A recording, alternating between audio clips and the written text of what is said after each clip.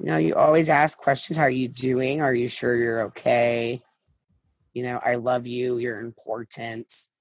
Things people need to hear really help and could avoid a lot of really bad issues.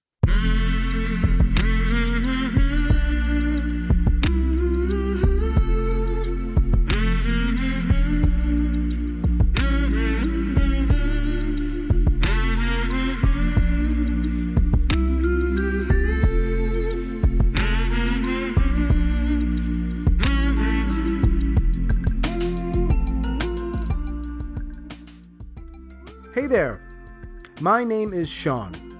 On this podcast, Suicide Noted, I talk with suicide attempt survivors so that we can hear their stories. Every year around the world, millions of people try to end their lives, and we almost never talk about it. And when we do, we're not very good at it, and that includes me. So one of my goals with this podcast is to have conversations with suicide attempt survivors and hopefully better conversations. We are talking about suicide. This may not be a good fit for everyone, so please take that into account before you listen. I do hope you listen because there's a lot to learn. Today I am talking with Jordan. Jordan lives in Oregon, and he is a suicide attempt survivor. Thanks for joining me. I appreciate it. Yeah. Maybe we can start with when you started to think about suicide. I started to think about suicide, I think, in the 6th grade. I was living in a small town at the time. The school only had 300 students, and I'm very obviously gay. And was then very much so because I was blaring out of the closet at that age. And I was teased. I was chased by cars. My house got egged multiple times. I was egged personally. My mother was egged. People were calling me faggot nonstop all day long at school. Even two of the teachers said it to me themselves. And one of the teachers that I thought was on my side said she would pull her children away from me if she saw me in a mall. Was just so mean to me. Yeah. Because at the time, I didn't have any nieces or nephews. I have all nieces, no boys. Oh yeah, I didn't have any nieces and nephews at the time, so I'd never gotten any experience around young children. Mm-hmm. And as I got older, I started coming down with severe depression and bipolar by the 8th grade because I was suffering so much in this small town. Having a teacher tell you they will pull their children away from you in a mall like you're a contagious person was just so absolutely unfeeling and mean to say to a student who was young. Cruel. It, really affected me. And as I got older and started coming down with schizoaffective and schizophrenia, I started thinking I was contagious to children as a delusion. Wow. And I thought that I could give them my illness, like my psychological illness, through like looking at them or thinking something or, even just walking by them. I was afraid that they could catch something from me, whatever that was. But, I was scared that something was wrong with me and that people were not going to, let me, be around children. And I'd never had an issue with children. I still have not. All my nieces love me. I have a great family, a lot of family support. Everyone in my family is okay with me being gay. We live a very open life, so it's nice to have family support behind that. But it took me a long time to get over that. When you were going through that, especially when you were saying, I think it was around the 8th grade, mm-hmm. Did you have anybody you felt comfortable talking to? No. No one. I did not. No one. How long did that go on for where you had no one to talk to? About the end of 8th grade, I started showing a lot of symptoms of mental illness. And since I was so young, they didn't want to diagnose anything. Sure. And so when I got out of 8th grade, I moved back to Portland. And I had I've had a good life here. I've never had really any issues here, no hate problems. I have a good community for support here. And I have a good gay community around me. Everybody knows me. I'm supported and loved. So that's really helped quite a bit when I first moved to Portland. Yeah. From there, probably my freshman summer, my stepfather died of cancer. And he died of cancer at home. We took care of him till his last minute, I built his casket. And, that was a different time because I'd never lost a significant person so close. So about the middle of my sophomore year, when I turned 17, I think, I attempted to hang myself. And my mother found me suspended from the basement boards. And that really traumatized her. But I was also in a state of mental disarray. My schizophrenia was coming out full force. I was very delusional, delusions of grandeur. Mm-hmm. And I had only just started to receive mental health here in Portland. And as things went, I turned 17. I was still very unhappy. And so I tried to kill myself. I was just lost. What do? You don't know who to go to. You're lost. And so you tried to hang yourself? Yes. I'm trying to understand that you did not die because your mother found you in time, or was there something wrong with the way? Yeah. Okay. I was actually unconscious. Mm-hmm. When she found me, and I was basically suffocating slowly because I couldn't get the noose tight enough to break my neck, is what they said. You said your mom was able to cut you down, which I'm glad she was able to cut me down. She called 911. The ambulance arrived. And 3 weeks later, I was forcefully made to go into a mental institution for 6 months. Okay. And after that 6 months, apparently the doctors there didn't think I was showing enough progress to be released. So they held me for another 6 months. And that was, I think, the hardest experience I think I've ever gone through, is living inside of a mental institution. For a year? Yeah. That's a hell of a way to spend a year of your, childhood or teenage years. And it's one of the most degrading. You don't feel human. There's no humanity. And that was I think the hardest thing to go through. It's a reflection in part on some mental health care facilities, for sure. Yes. In that you would feel that way. Yeah, it was a horrible experience. Yeah, nurses were mean. They would force you to take your medication brutally if you didn't take it. There was a lot of bad things that happened because of their care and how unfeeling they were. They're there to help you, and they don't. They just see it make you ill. That's all they're there to see, is you being sick so you don't hurt yourself. And it's very, dehumanizing and demoralizing almost to be in that situation because you can't fight back. Right. So that was a very hard experience to go through, especially after just attempting to hang myself. And was there any good that came from that? Yeah.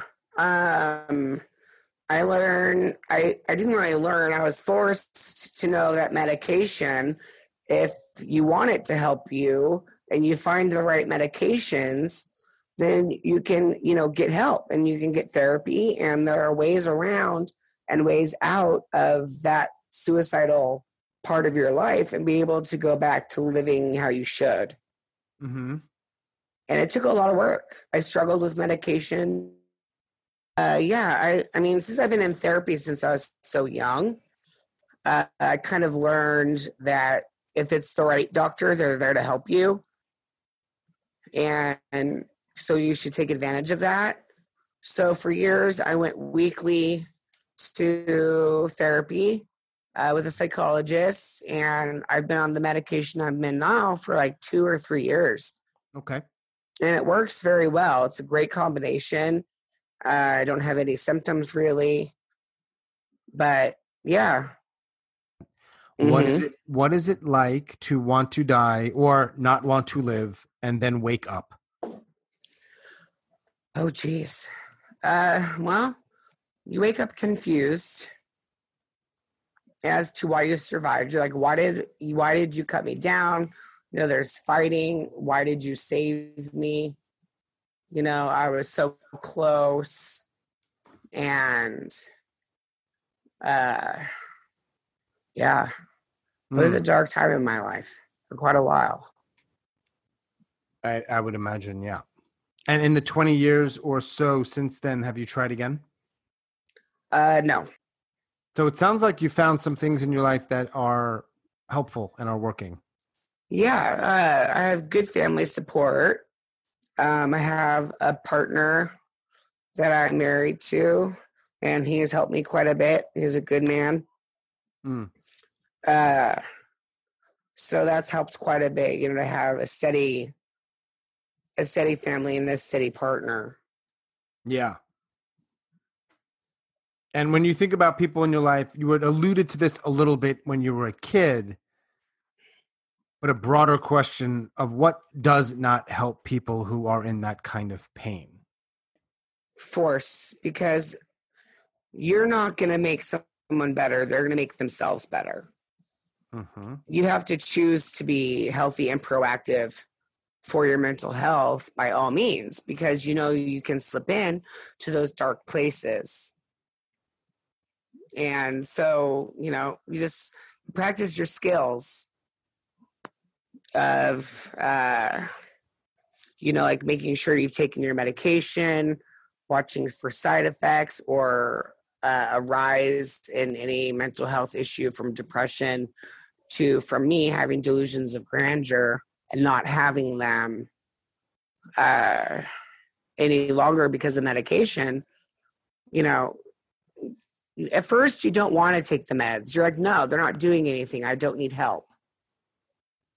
And once you finally cave in and go, okay, I'll try. And you try and it starts to work.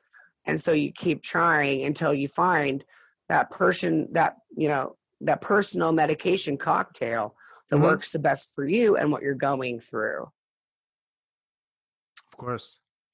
And so, I think that when people do commit suicide, they're lost.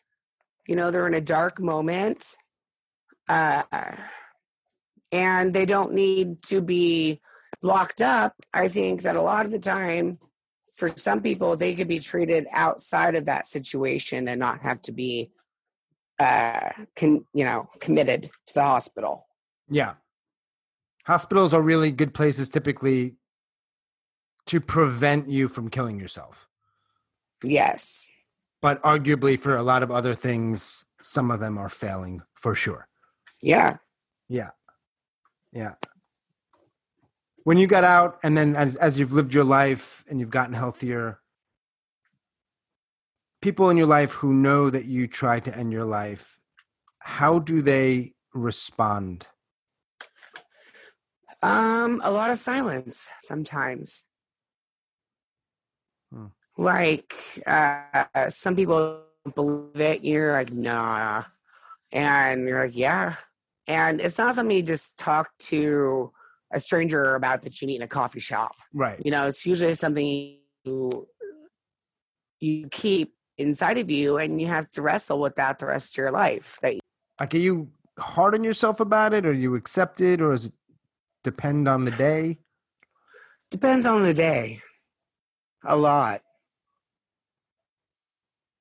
Because, when you get near the date that you tried, you kind of start having issues about it, an anniversary coming up, and you are that sensitive again because you can see it in your mind what you were doing and how you tried. And it is a lot to go through day to day, and to put it aside and be like, that's not me anymore.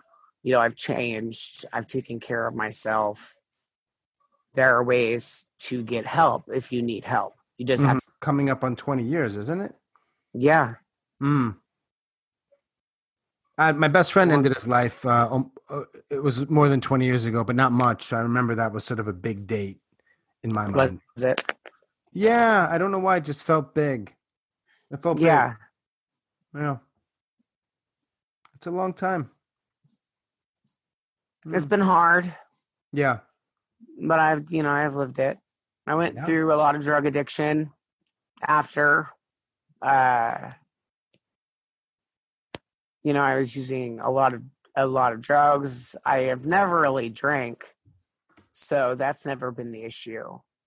But drugs like cocaine or amphetamines are what you go to, basically. And I did that. I got myself sober. So, that battle's over. But that was hard to get over. Long time in my life I used drugs. I'm sure it's, yeah. Did you do 12-step? No, I did it myself. I haven't. Nope, really? Just got sober. You just did it yourself? Yeah. Wow. You don't hear that too often.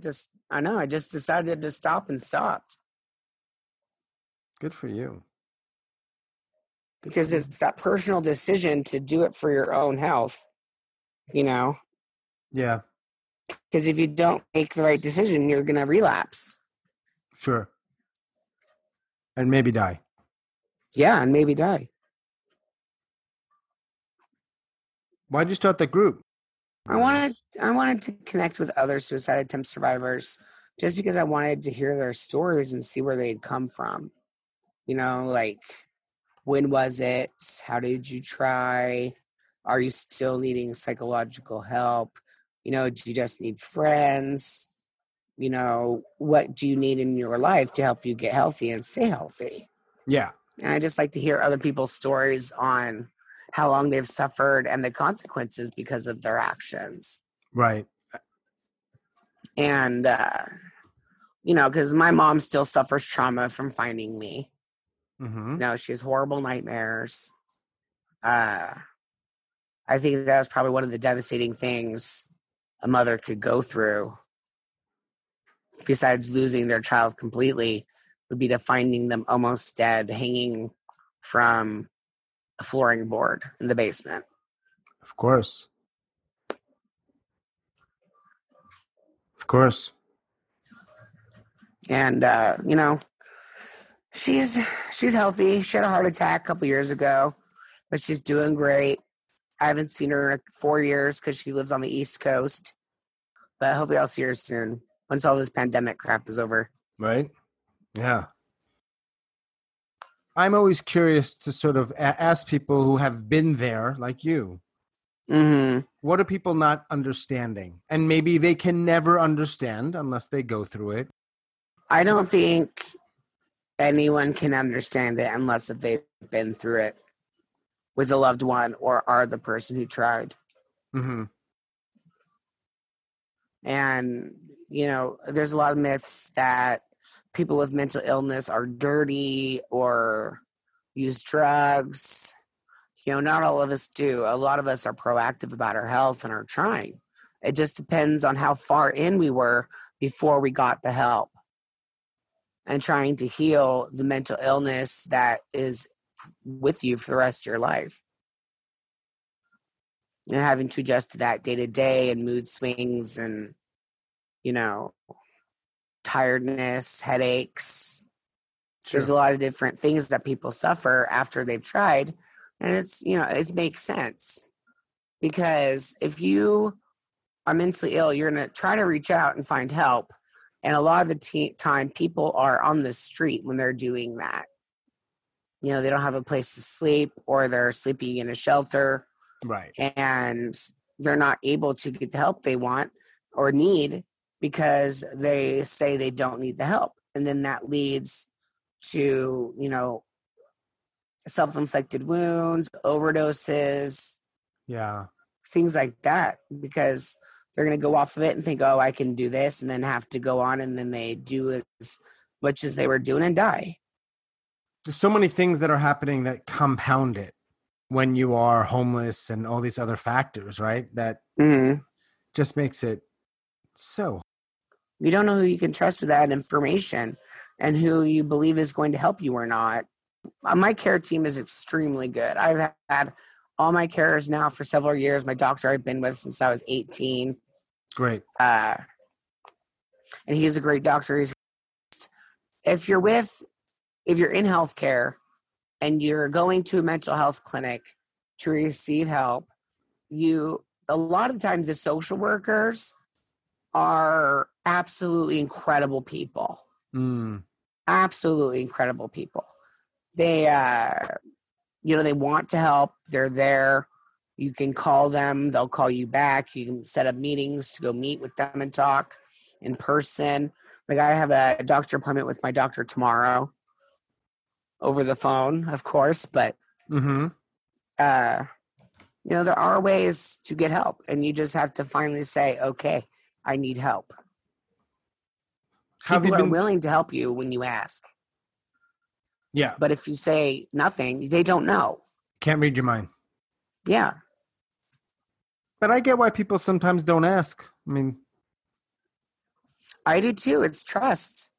When mental health is so important and yet you haven't received care, I really think it's because people think other people can't help. They're like, oh, it's only my problem. No one else is going through this. And there are people going through it, and you just need to reach out and, create an atmosphere of caring. So, I have a team that works for me of 10, but I see one of them or call one of them anytime I want. I love her to death. She's awesome.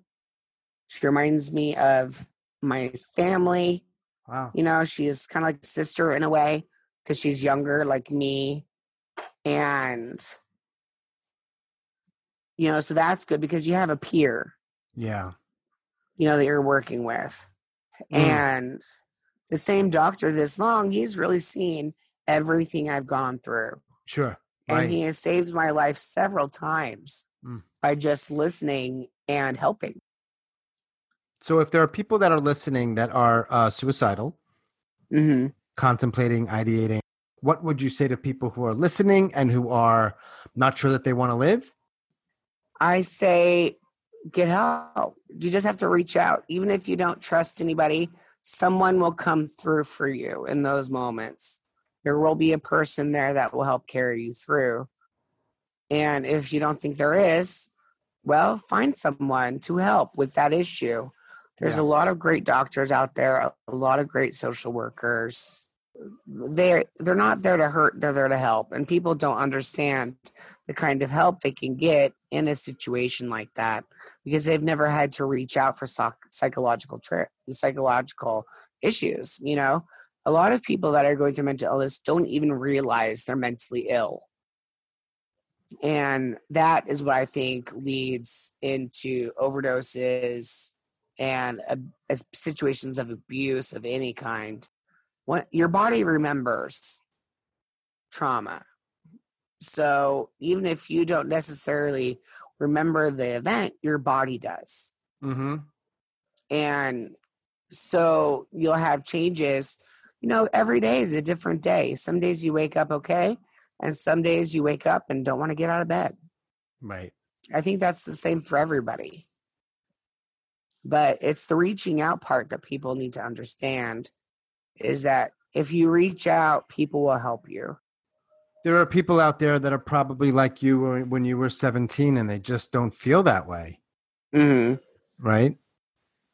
And I always wonder, like, how do you, this is more of a rhetorical question or thought, Yeah. how to reach those people who are just don't feel like there is an answer or any hope. I don't know. I say just quietly support. Hmm. Just be around them, give them, time in your day to be around them and help provide them some normalcy and routine, because it's routine that's going to help you get better. And, if you practice your routine, if you go to your 12-step programs, which have helped a lot of people, Mm-hmm. Alcoholics Anonymous is awesome. NA is awesome. I've been in groups a couple different times, and it's just not the way I like to share. Mm-hmm. So I don't go. But my mother is a drug and alcohol counselor, and she didn't know I was using drugs. Wow. She couldn't tell. And I was pretty low at that time. It was a pretty dark time in my life. Mm-hmm. And but I think now she understands more of it than she did then, even because of me and having to go through it. And also my brother Eric has PTSD from being in war in Afghanistan. Mm. So there's a lot of, he has a lot of issues. I have a lot of issues, but we have to actively get help. You have to reach out. You have to go get your meds, go to a doctor, explain what's going on so they can potentially match you with a system that works, a medication that works, or even, it's just when somebody listens, you need to listen to those people, because you listen to what's going on in their mind and it just seems like chaos. Yeah. And when you're at that point in your life, it's chaos. Yeah. A lot of people kind of suck at listening, Jordan. That's unfortunate, but not everybody. Yeah. You seem like you'd be a good listener. I try my best. Yeah. You always ask questions. How are you doing? Are you sure you're okay? I love you. You're important. Things people need to hear really help. Yeah. And could avoid a lot of really bad issues. How you been doing during the lockdown or the pandemic? It's been okay. The only real difference I've noticed is just wearing masks. Okay. And how many people in your state have been, or even county, have been infected, and our rate's still going up. I'm in Oregon. Our rate is slowly going up. We went from, I think, 2,000 people to 11,000 people a couple of days ago. Yikes. They said that have been, diagnosed. Right. That's what we got to go by. Yeah. So, you have to just kind of, make sure you're washing your hands and doing what you need to do, because nobody wants that to happen. What helps you other than, I know you say you take some meds, you go to therapy, and you have a support group, which are all amazing. What else has helped you? I think the one thing that helped me the most was probably starting to do drag. Oh, awesome. And I did drag for 15 years here in Portland. So, and right now I'm retired. I haven't gotten back on stage in a couple years. But, that really helped me quite a bit. It allowed me a way to, show my art, or, be a comedian, or, show my talents of what I can do. Totally. Yeah. And I've won several titles that are meant for the drag community here in Portland. And the community supports you. If you're out in the community and you're a shining star, you need to watch out for the people that are so drunk at night that they want to drive home that they don't drive home. There's other things you can do in the bar besides being on stage dressed up. Mm-hmm. And a lot of people, it's funny, people talk easier to you when you're in drag than they do when you're out of it. It's like they automatically trust you. Yeah. To be the comedian. They automatically trust you. You're going to be the one on stage. You're going to be entertaining us, you know? So it's up to you to make a difference. I helped a lot of youth organizations when I was younger with raising money and getting clothing and coats and things like that for reach out, you know, for younger kids in the town, because we have a large underage houselessness issue. You know, like they get kicked out for being gay. Yeah. And they don't know where to go. And so you just kind of have to, if you don't do your research, you're not going to find anything. You know, you got to look things up. You got to, you know what you're doing. Yeah. But yeah, the community supported me quite a bit. I mean, I was doing it forever and ever. And I just decided I didn't want to do it anymore, basically. Is that right? Is there a reason, or it just felt like the time to stop? No, I just wanted to stop. I just wanted to stop. I was tired of it. And there's a lot of competition. Yeah. That is kind of pointless that you have to go through. And you got to rise up to be the best, you know, and hit your peak. And I started slowing down, I think, right after I peaked. I was hosting a couple different shows, or I have hosted a couple different shows in drag, and on a weekly basis, you know, like I do the Thursday night show here at a bar. And, you know, that was a great experience working with a microphone and being able to talk to your audience, not just lip sync to them. Yeah. You know, and, but yeah, I think it's just artistic. It's a way to express yourself artistically. If you left or took a break just after you were on top, that's like the perfect time to leave. That's when I left. Yeah. I tried my best. Yeah, I'm doing okay now. I've done it enough. Yeah, cool. Appreciate this. I appreciate you sharing what you're sharing about your life and some of the other experiences you've had. Yeah. What's the name of the Facebook group? Okay. Suicide Attempt Survivors Life Group. Cool. Thanks, Jordan. Yep. See you later. All right. Have a good day. Yeah. Bye. Bye-bye.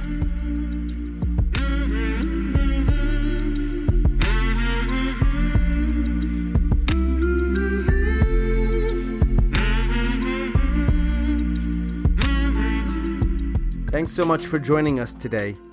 If you like this podcast, I encourage you to subscribe and leave a review, because that will also help other people find the podcast and hear these stories.